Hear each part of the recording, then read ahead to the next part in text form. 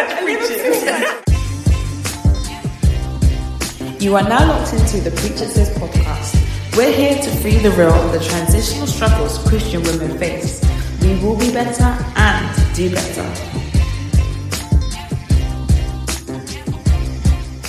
We're back with another topic for y'all today. Thank you so much for all the love on our first episode. The love has been real. Thank you so much. It was a heavy one. Yeah. It was a heavy one, but the response has been really positive. So shout out to you guys. Thank you so much. Before we move on, let's quickly introduce ourselves. Okay. So today you're here with Abisoye, Rosalind, and Kenya. As usual, disclaimer: Joe's not here. She's taking some time out, but God willing, she's going to be joining us soon. And in the meantime, we're going to be holding the fort. And we know that y'all are missing Josephine. We're missing her as well. We love you, Joe. Love you, Joe. Oh yeah, Josephine. Oh yeah.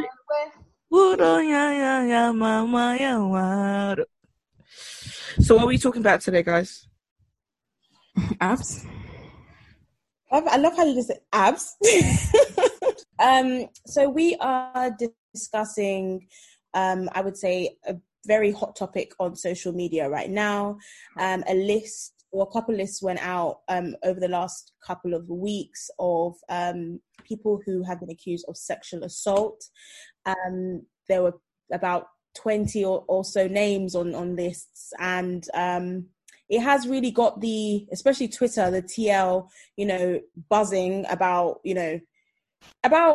sexual assault, about what women have been dealing with from people that they're quite close to, their friends from university, and we said at Preacher Says that we definitely need to talk about it because it's something that could potentially be affecting our listeners, but as women as well, we should. And as we always do, we will always bring our Christian perspective to try and help and educate, to try and help our Christian sisters navigate this topic. So yeah, that's what we're going to talk about. Yeah. Disclaimer, this topic might be triggering for some people.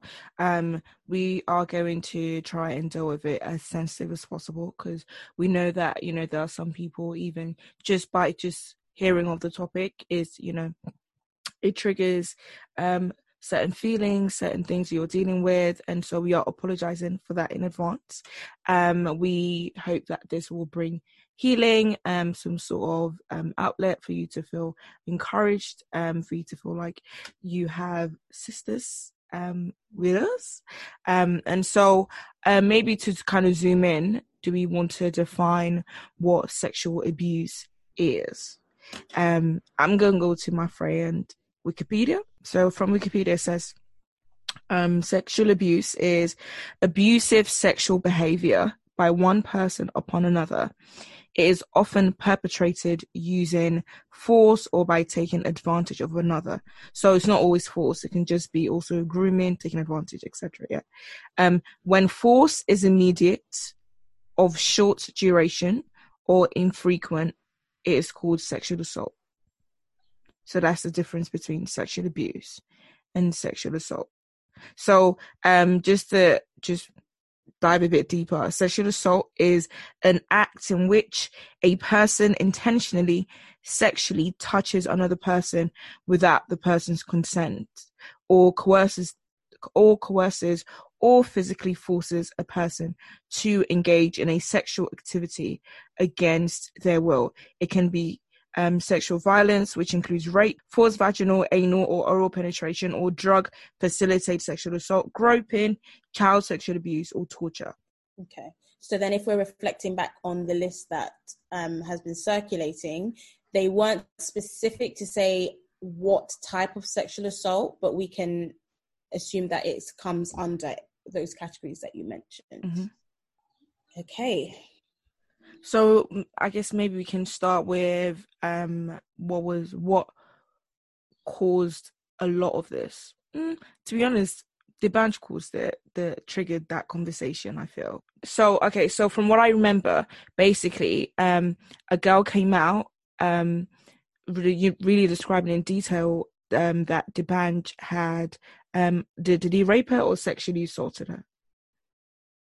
He said sexual abuse. To be honest, one of the reasons why we've also defined it is that there might be times that, by the way that we're describing it, it might sound like we're trivializing it, or we are saying it's not a big.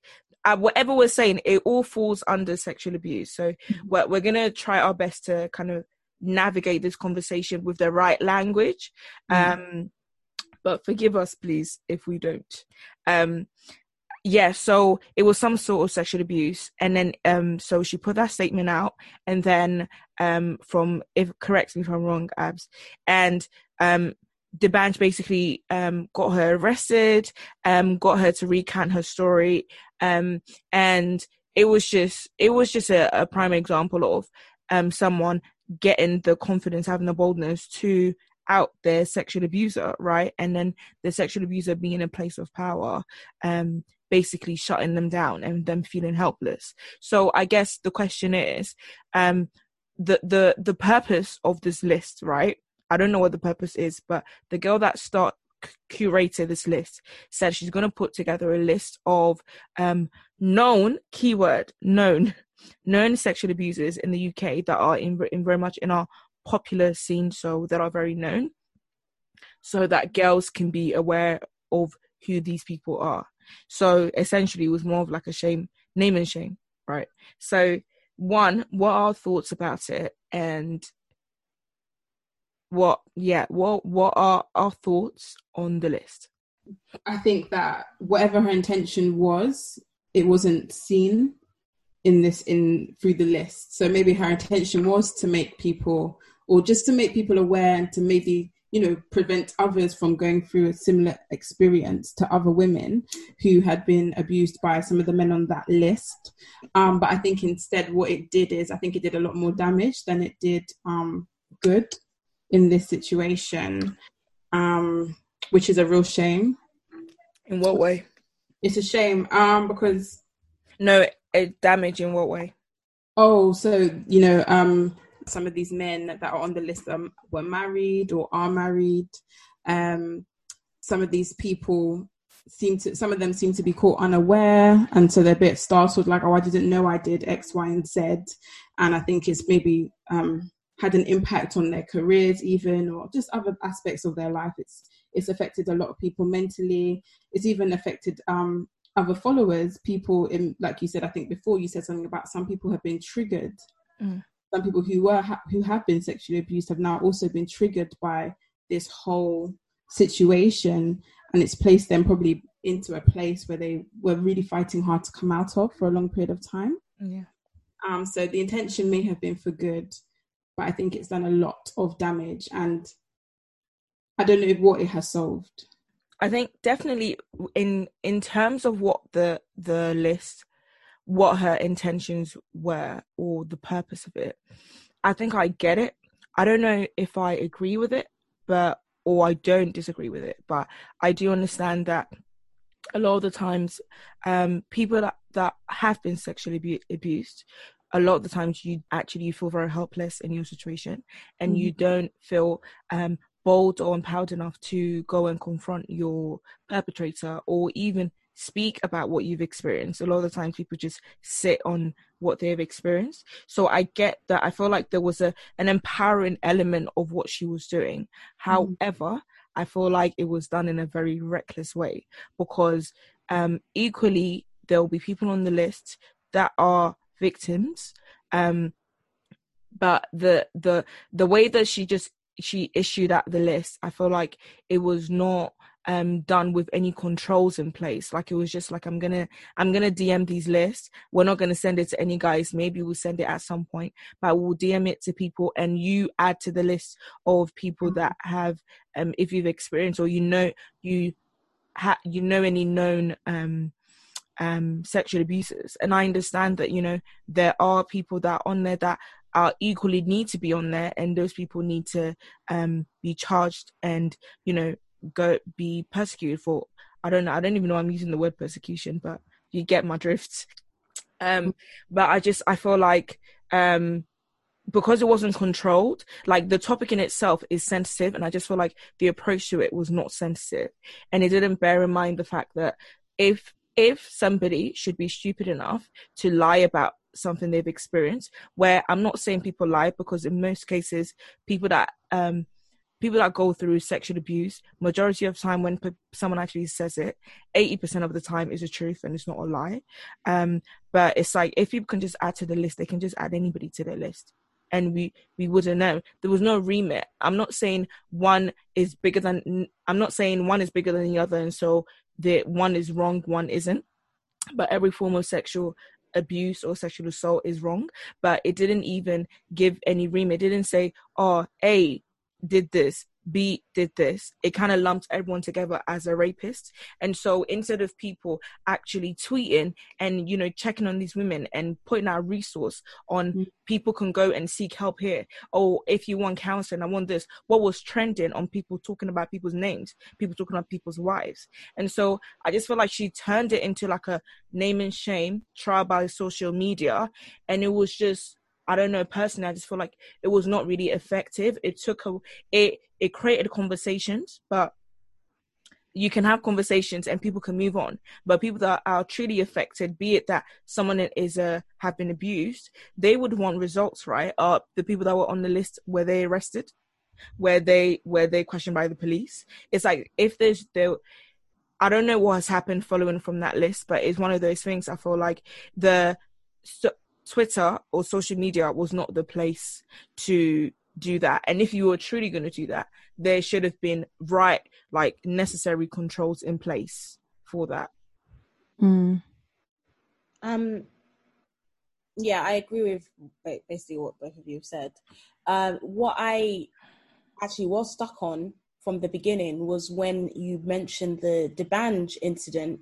It made me think that maybe some of these women felt like that was the only way that they could express what happened to them, because this is an example of, if I do express myself, I'm going to be ridiculed. I'm going to, my account's going to be hacked, and I'm going to have to, because that's what happened. That her account was hacked, the one that accused D'banj, and to force her to recant.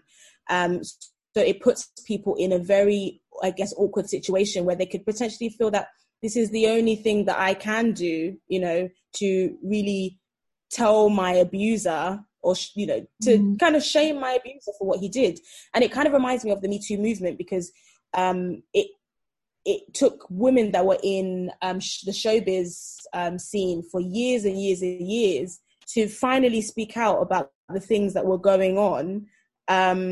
And they felt that was the best way that they could do it, to start feeding things out. Some of them actually vocally said it, but some people were feeding things like, they went through the law and said, this is what's going on.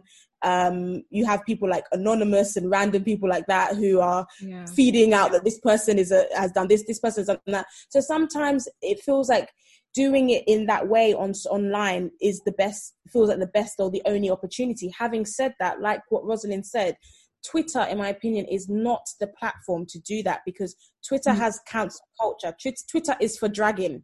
That's literally it. So if you're going on Twitter, it's like, and you're doing it on Twitter, you're sharing these type of things, I really, really question your motive. I really question what you wanted to come out of it.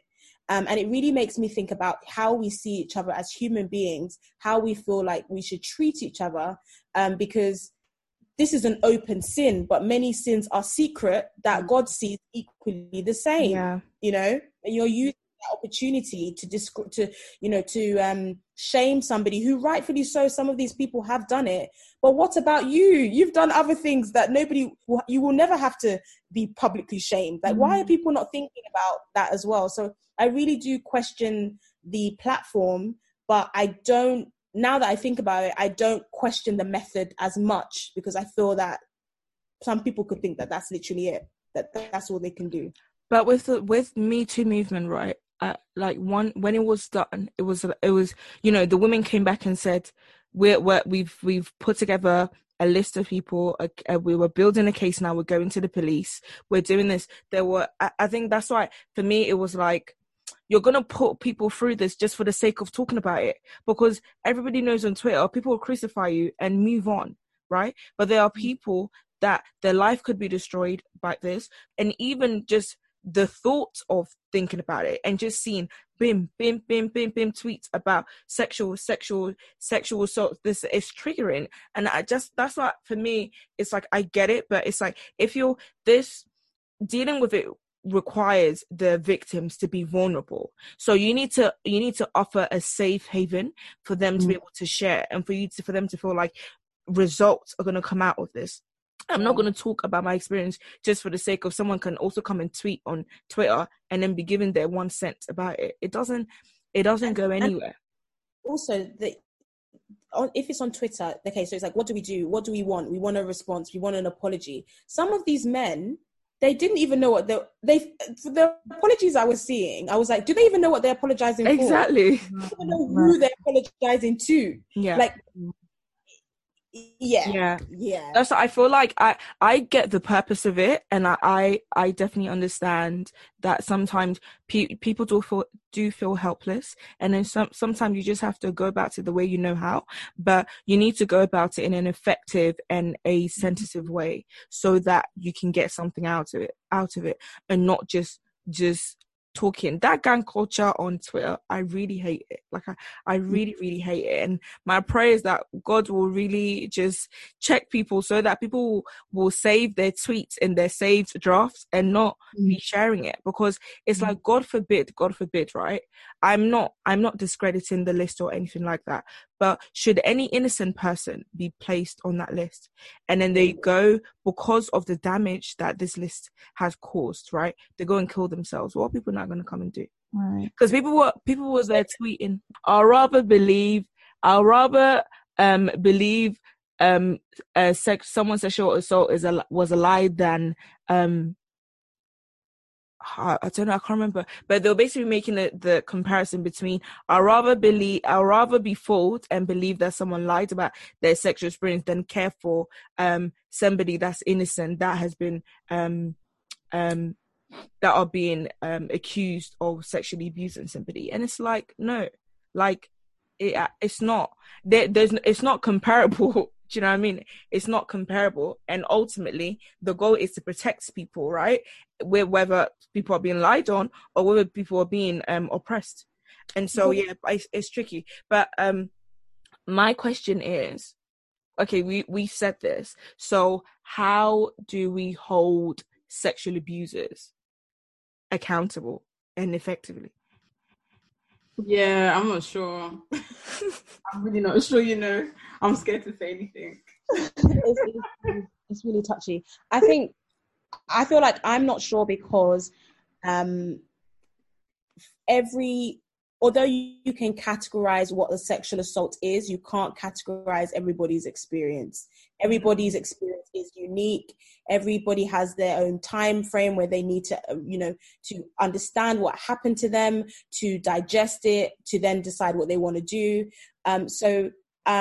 Personally, I would say that the best way to deal with it is to go to the authorities. But I think it's easy to say that, to go to authorities, when it's somebody that you don't know, somebody that's not personal to you, yeah. A friendship group. And because you have to then, even though you are the victim, you are then thinking, how is this going to affect them? It was a mistake. It was a mistake anyway. Like, there's so much going through your mind if it's somebody that you know. So, would you approach them and say, hi, this happened. Why did you do this? I don't know. When we were discussing this, we were talking about the stats, right? And it was that 1 in 4 girls are sexually abused before 18. And a lot of the times when you're being sexually abused is by somebody that you're very familiar with. Most of the time, not saying all the time. And so I think that in itself is very hard to talk about it in general. be it that you are going to the authorities, be it that you're sharing with your close ones. So yeah, I think going through that is very much of a thing where maybe, you know, there's a sense of the sense of shame. There's a sense of you feel like this shouldn't happen, or even sometimes the people that the perpetrators will groom you into thinking that this is okay. And so a lot of the time, sometimes when people are even sexually abused, they don't know that they're being sexually abused. And so I think that in itself is a process. And it's just, personally, I just think it's a hard conversation to have. And so if somebody's going to the authorities, it's definitely easier said than done. And then when people have to deal with the extra layer of not that you're not believed, it's also another layer of hurt and pain. And so I asked that question because I just think that generally is a difficult question to answer. You know, there are these great resources that people can go to, even just to talk about it, and they can point you to the right people. I think generally where I think it's hard, but definitely going to your authorities, speaking to somebody that you can trust, that you actually feel like that those people will listen to you. I don't know if social media works, but sometimes if you're going to put it out on social media, I just think that you have to mentally prepare yourself to address it properly, and also come with your receipts, because people will question you. So for example, like with what Ray Black did, right? Like she you know, she had her receipts. Did you see that? No, I haven't No, seen it. so basically, Ray Black, she came out to say that Ambush sexually assaulted her. So they went for an event, a YouTube event, and when he saw her, he must have like touched their breast or something, or he squeezed their breast saying, "You look nice," or whatever. They hadn't really communicated before that. There was no sort of conversation, and so yeah, and so it's like, when that happened, she DM'd him.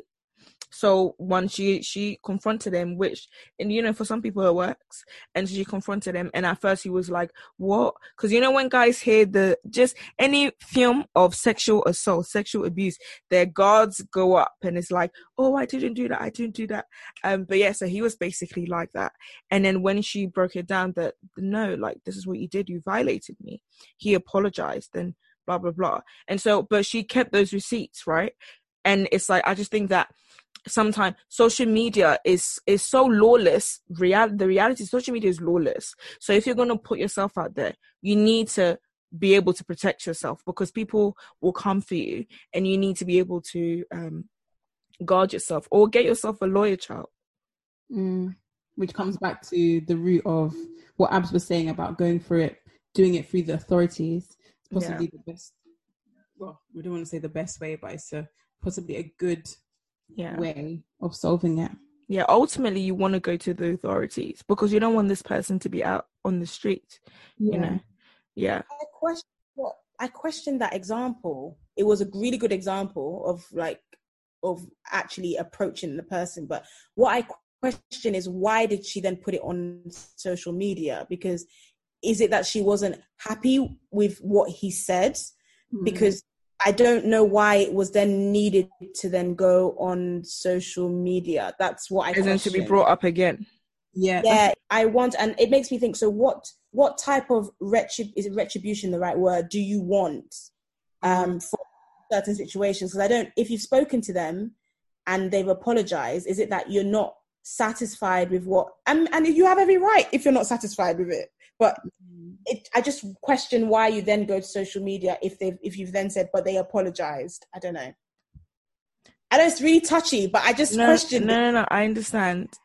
What I will say is that if you've been sexually abused, there's a lot of things that trigger those feelings and that experience.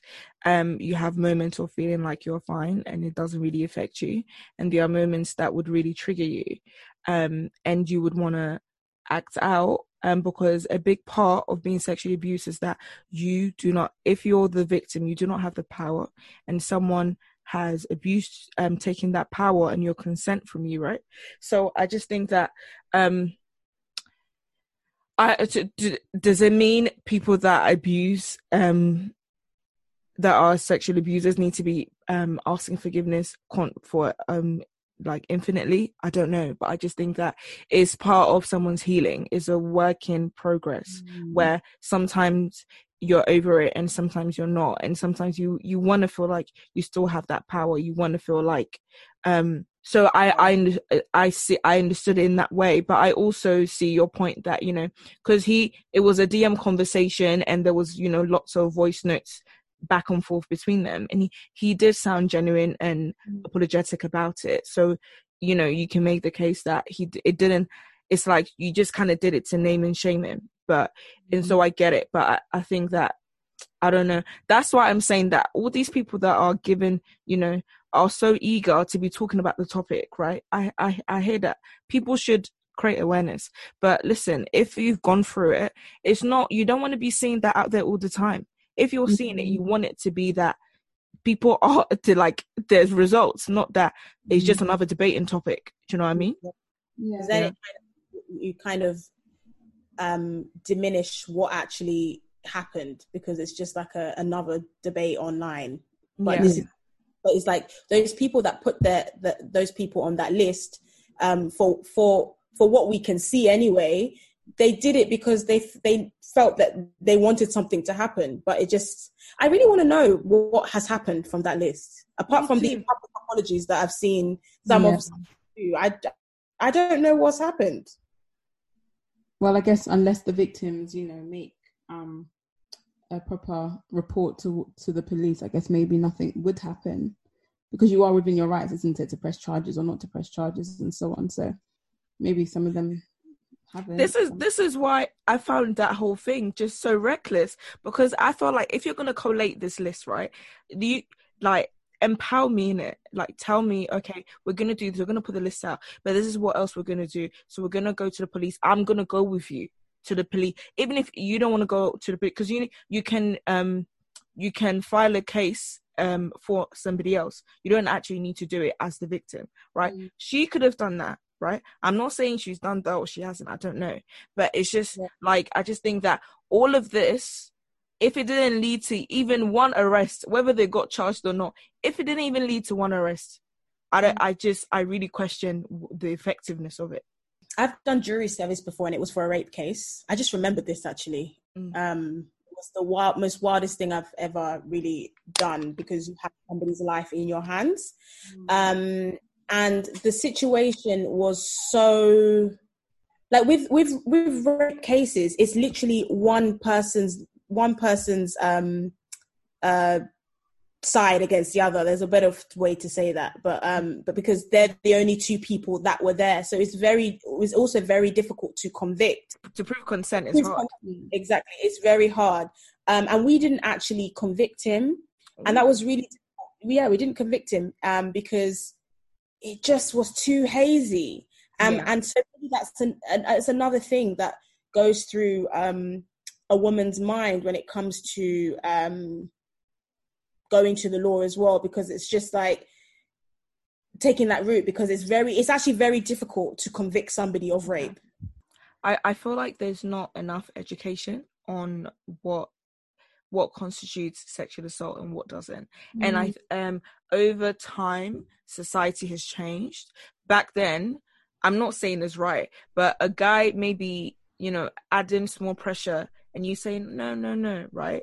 It's like, oh, you think that maybe, you know, he's putting in more work or whatever.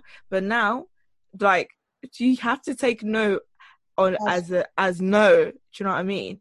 And I just think that there needs to be more education on what that, you know, sexual assault actually is. A lot of guys don't know. I was having a conversation with my friend, and a lot of guys don't know that taking the condom off and not telling a girl is rape.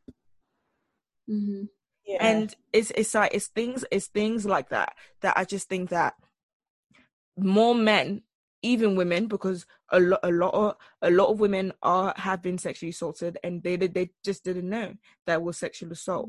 I just think there needs to be more education on regarding it in general, and there needs to be more empowering in terms of the resources that people have, that they can go to for help and can go to just talk to somebody. So let's say bring it to the church, right? Because in there's some churches, there's a church culture of when a touch not my anointed, do my prophet no harm, right? There's some pastors are abusing women in the church, right? They're married and doing all this stuff with the women, all blah blah blah blah, and then it's like those people are they covered, right? And so what, in our opinion, the question is, how should the church go about with things like this? So let's say in a scenario where there's a leader or the head of the church has sexually abused people, regardless of ultimately we want the people to be trialed or charged, that, but how should they go about that?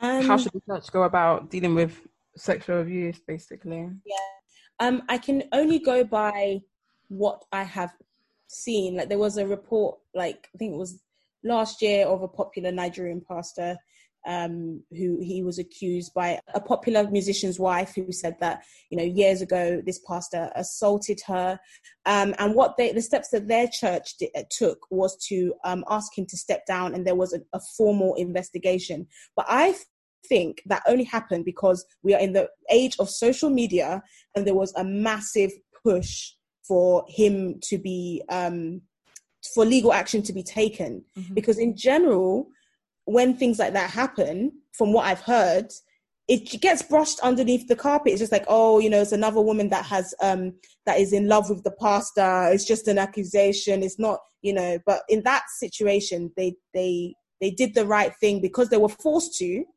go to the law. But he was exonerated. And yeah, he was exonerated. Yep. Kenny, what do you think? Yeah, the reality is God hates sin. Even in Deuteronomy 22, verse 25 or something about that, he speaks about how, you know, it says in there how the young women shouldn't be pressured into such things, and if you do, then you must die. Do you know what I mean? Powerful. God is against that kind of behavior. He's a God who is just, a God who is all for mercy and bringing justice. And so similarly, if some of his, you know, even a pastor, yes, we expect even that he should be doing the right things even more so than us, the people who follow or are under their leadership.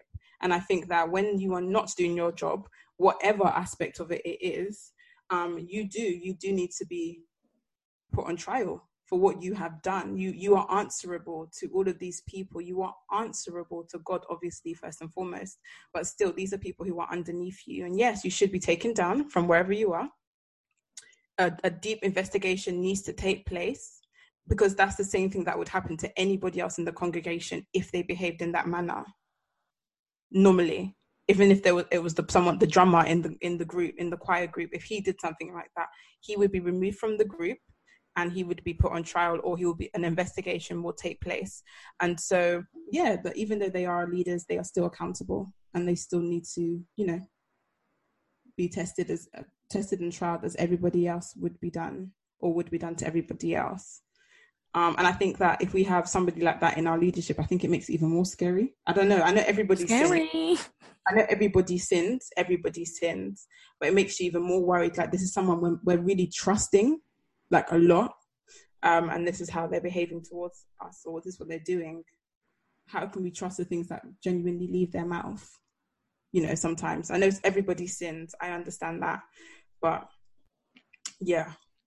So, what are your thoughts on when the church sometimes will demonize these things? So someone that's abusing people, saying that is, you know, lustful spirit, mami water spirit, you have to pray for them. And then also, I wouldn't say it's a caveat, right? But, you know, there's also the condition of, okay, forgive them. And so once the person, I guess, the question I'm trying to ask is, at what point can we let it go? At what point can we just say, okay, you are forgiven? Or even saying that they are forgiven, what I don't want to say warrants, because God says that, forgiveness is available to all. The Bible says forgiveness is available to all, right? So who are we? But it's like where you're in a situation, it's like the person has apologized. Does that mean you leave it there? Does that mean that you don't press charges? You know what? Do you know what, Rosalind? The issue is that sexual assault in the church is looked at completely different to money laundering and all these other things.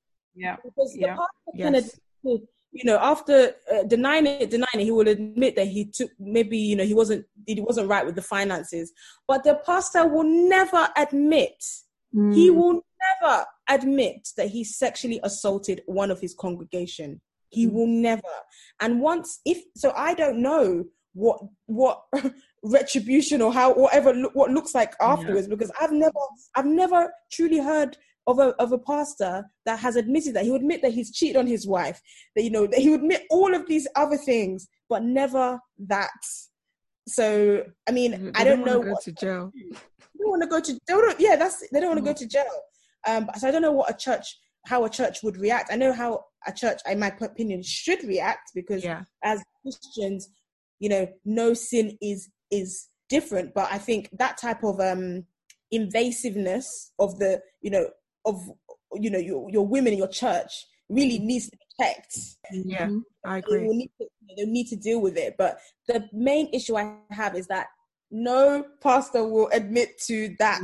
It's always that it's a lie. So yeah, and I think even I definitely echo that. And it's like the pastor will not admit, but also the church doesn't have that culture of just being there for people and encouraging people that if this has happened, we're gonna take care of you. We're going to, whether it be it counseling, be it therapy, be it, hold the pastor accountable, that even if should it not be true, whatever it is, right?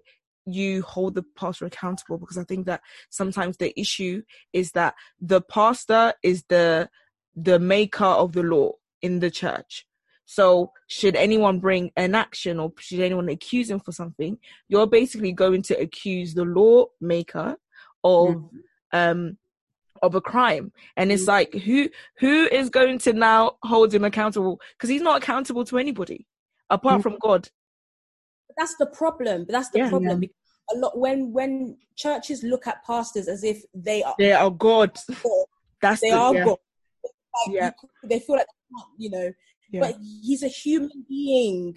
Yes, he's under a different, I don't say covering, but when it comes down to the things that he does, when judgment day comes, when he sees the Lord, it's a different type of judgment, because of the responsibility he has for his flock. But in general, he is a human being. But the problem is too many churches, and it's natural, and it's something that we need to check. But we look at these pastors as if they are above the law. They can't do anything wrong, and that's why it's difficult. Yeah. And we never. And then when we do hear it, we don't want to accept it. We say, "No, not my pastor. Not my pastor. My pastor couldn't do that because he's so high and mighty." Man of God. Okay, so in terms of women being more supported, be it in the church, be it generally, actually men, because there are also men that have been abused. How should victims, or how do we go about with making sure that victims are supported enough to come out, but even when they come out, they are protected, they are how should they be supported? I think that would be really good for us to try and think of you're saying, what advice would we give to, in a sense, churches to support these women and men, because I don't think there's a lot of frameworks there. So creating a safe space for them to be able to speak to somebody that they trust a lot. What does that look like? So so it could be through therapy, it could be having a mentor in your church who you have frequent conversations with, and they help you along your healing journey. I think that's somewhere first to start, and then from there you guys might decide how else you're going to approach this situation. Are we now going to go to the law? Are we now going to go and approach the perpetrator, or are we going to do this other way? But you decide together. So I think starting off by therapy, having a safe space, a group of people in the church who deal with people who are abused, even if it's not only sexual abuse, domestic abuse as well. It's another thing that's quite common. Even emotional abuse, all these things. Yeah, like someone for safeguarding, isn't it? Yeah, like having a safeguarding team. I think every church needs to have that.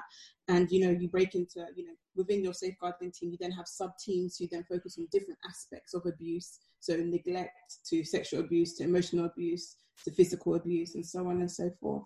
I think that that's something that the church needs to have, or they need to add into their mentorship model. You have a youth pastor who looks after the young people. You might have women's group who look after the younger women. There might be a males group who look after the men. But then what about all these marginalized, other groups of marginalized people within our church? Yeah. There's nothing for them. I think also churches need to speak out about these topics so that the victims know that I'm in a place whereby they stand with me. They also disagree with this act.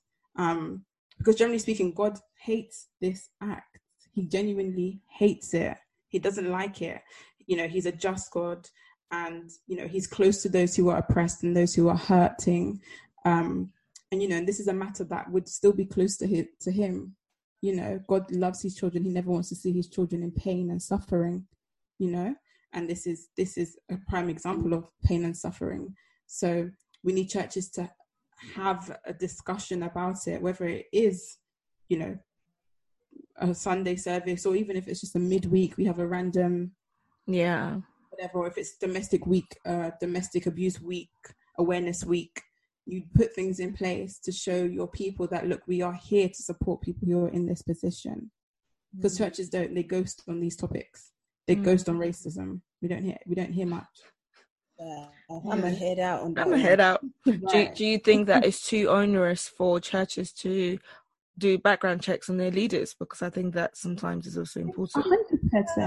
100%. Anything to do with people, generally speaking, you should have a CRB check. Because the African churches don't do that.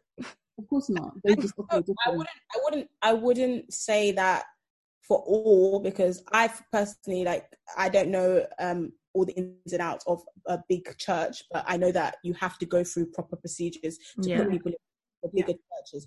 But for smaller churches, I can imagine that being the case. That That's a good point.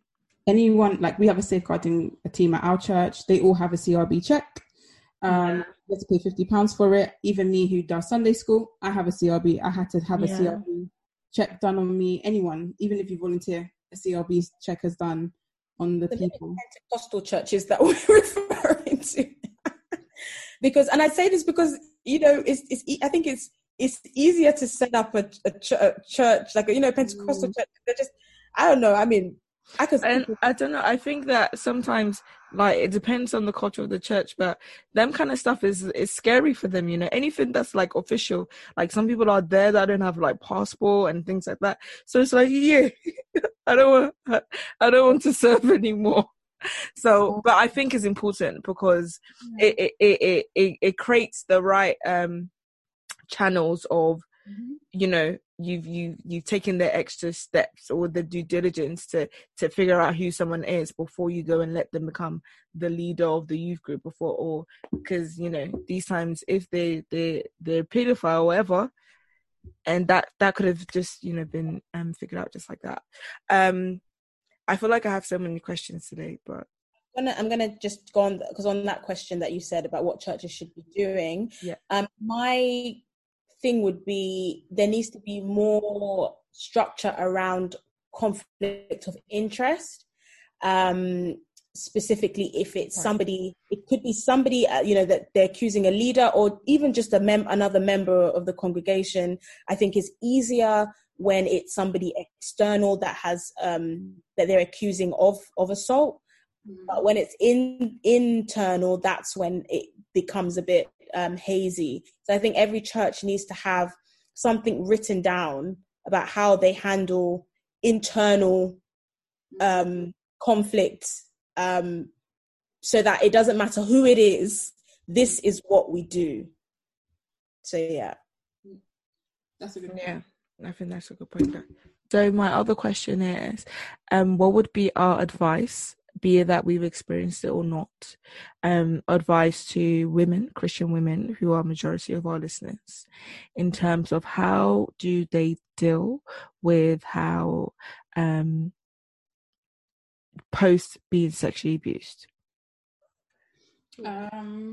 Okay, so maybe let me set the tone. So most victims, I'm not saying this is always the case, but most victims that are sexually abused tend to fall between two buckets, where one, you either, especially for women, you become very promiscuous, because you kind of equate sex to love and intimacy and all these kind of things, right?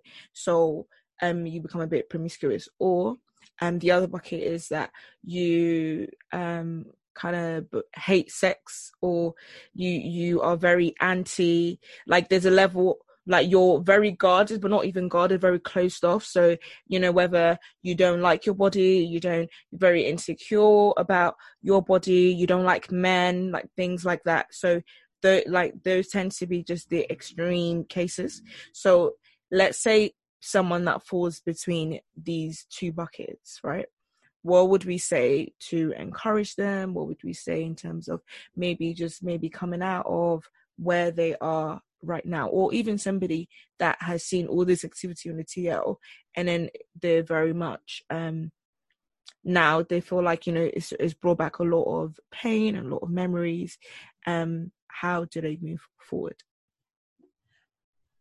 I would say, aside from action when it comes to what you should do legally or approaching somebody, is to just give yourself the time that you need.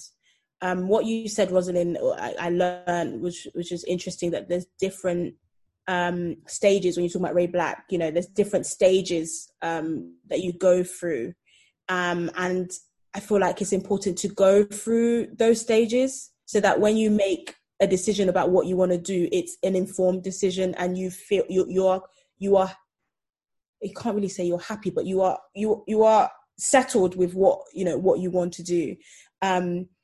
It's so tough. Like I said earlier on, every individual goes through, even though you can categorize it, it goes through it's all individual and it's all unique to them. But just give yourself the time to heal, understand what's happened, so that it's so tough, but give yourself the time. That's what I can say. Yeah. Without trying to, do anything else. From my heart, I would say give yourself the time. Yeah. And then I think once you feel that you're in a space whereby you're ready to talk to somebody, I think then seeking therapy with people who specialize in, women who have been sexually abused, because their knowledge would probably be best. Their knowledge and their advice and their guidance would be really helpful to you along the journey as you continue to heal, talking about the whole, either when you're very guarded or the person who is very promiscuous now, again, they will know how to support you to bring you out of those positions and into finding yourself again.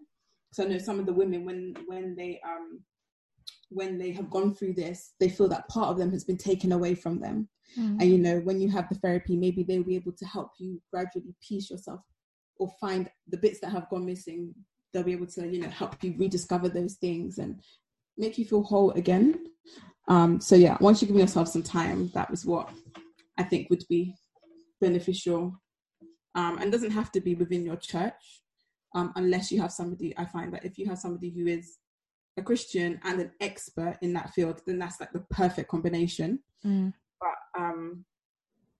But at the same time, I think it's good to have the two, actually. Like, go to your therapy with somebody who's a specialist, but then also talking to somebody who is a believer who can coach you also along the way, if that's what you think would work for you.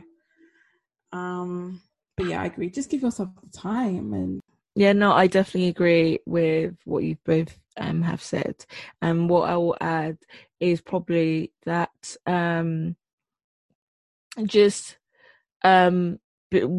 if you're not a Christian, I would definitely recommend that, just try and figure out what God says about you, about I will recommend reading the Bible about what God says about how he's created you, how much he loves us, broken or not, because I think that sometimes when you're sexually abused, a big part of that is really questioning your identity, and I don't know, there's a shame element to it. So it's kind of like sometimes you don't even forgive yourself for be it in the past, and so you're very hard on yourself as a person. And so I think that you can only find that true forgiveness and peace in God, and I think that is very important to give yourself that time to forgive yourself and kind of let go of your past. Really assess the areas that you feel like it has affected you, be it if it's caused any intimacy issues, be it that it's affected the way that you view love, the way you view men, the way you view women, and just really invest money into buying books, reading books that really educate you on that, because the more you feed your mind with things that edify your mind, the more that you're on your overriding the things that you have learned, not learned, but the things that the situation has forced upon you. So I think definitely investing in resources, and I just think have the right people around you, people that then besides professionals, but just people that you can really go and just let them pour into you and remind you of that you're not defined by your situations, you're not defined by the unfortunate situation that you've gone through, and let them help you and build you, because sometimes I can imagine that it's an area that everyone deals with it in a different way, but when you don't allow somebody to hold you accountable for how you treat your wounds, sometimes you can treat your wounds in a way that's conducive to you and your growth. So I think definitely having the right people that you trust, that you can let them pour into you and help you through it, is important. But yeah, overall, ultimately, it's your journey, as Ab says, it's your process of healing, and just give yourself time to go through it. Oh, but Abs, you had a Bible story about I'm interested in that one. I did. So it's in Genesis 34, one of the first examples of somebody being raped in the Bible. So it was Dinah, one of Jacob's daughters. I'll say it's Genesis 34. Okay. So yeah, if anybody wants to read it, but we hope that this was an edifying conversation. It was, like I said in the beginning, it was something that we all really wanted to speak about, and it's not easy, but we pray that God's spoken through us today. And we just want to say as well, we are your sisters, and if you ever want to talk, we have our DMs ready, and we will be happy to help you. But if there are things that we can't help you with, we also have partnered up with a counseling service called Faithfully Counseling, and they are offering their services. So they have professional therapists that can speak to you about situations like sexual assault, and other things as well when it comes to personal development, when it comes to just repositioning yourself, your life. Christian counselors are available to support you as well. We have our promotional code with them, where you can get 10% off your first month when you start counseling with them. We'll put it in the description for this episode. Yeah, let's leave it there. I think that because we've spoken about something very heavy and sensitive, is good to kind of just wrap it up with a prayer. And then, I'm going to hand it over to Kenya to, do the rest. But no, the rest, that one is the easy one, babes. But okay, so Heavenly Father, I thank you for our lives. I thank you for this platform that you've given us. I thank you for every the life of every person that is listening to this episode. Father, we know that today this topic is very sensitive. There are a lot of people that have gone through pain, that have been hurt by people close to them, that have been taken advantage of, and it affects all of us in different ways. But Lord, you said that we should come to you because you are our healer. You heal the brokenhearted. You are our comforter. So even though we've talked about it, we don't want to just end this conversation with just us speaking about it. We want to invite you, oh Lord, to come and heal every single person that is listening to this episode that has been affected by this topic, oh Lord. Father, I pray that you bring true healing, that you bring peace. Anyone that is still being that they constantly being affected by this, they don't know how to even move forward. The Lord, that you will guide them through it, that you will connect them to the right people that they can go to for counseling, they can go to speak to.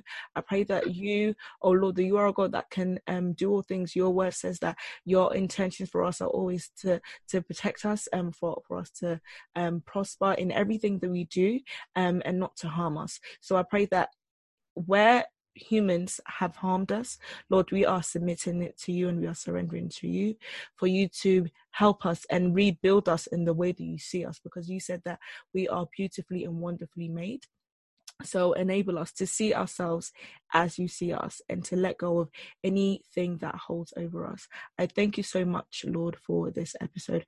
I thank you for the healing that you are bringing to the listeners that are listening to this episode. And I thank you that, Lord, you're about to turn situations around and about to set people free from the trauma that they've experienced in the past.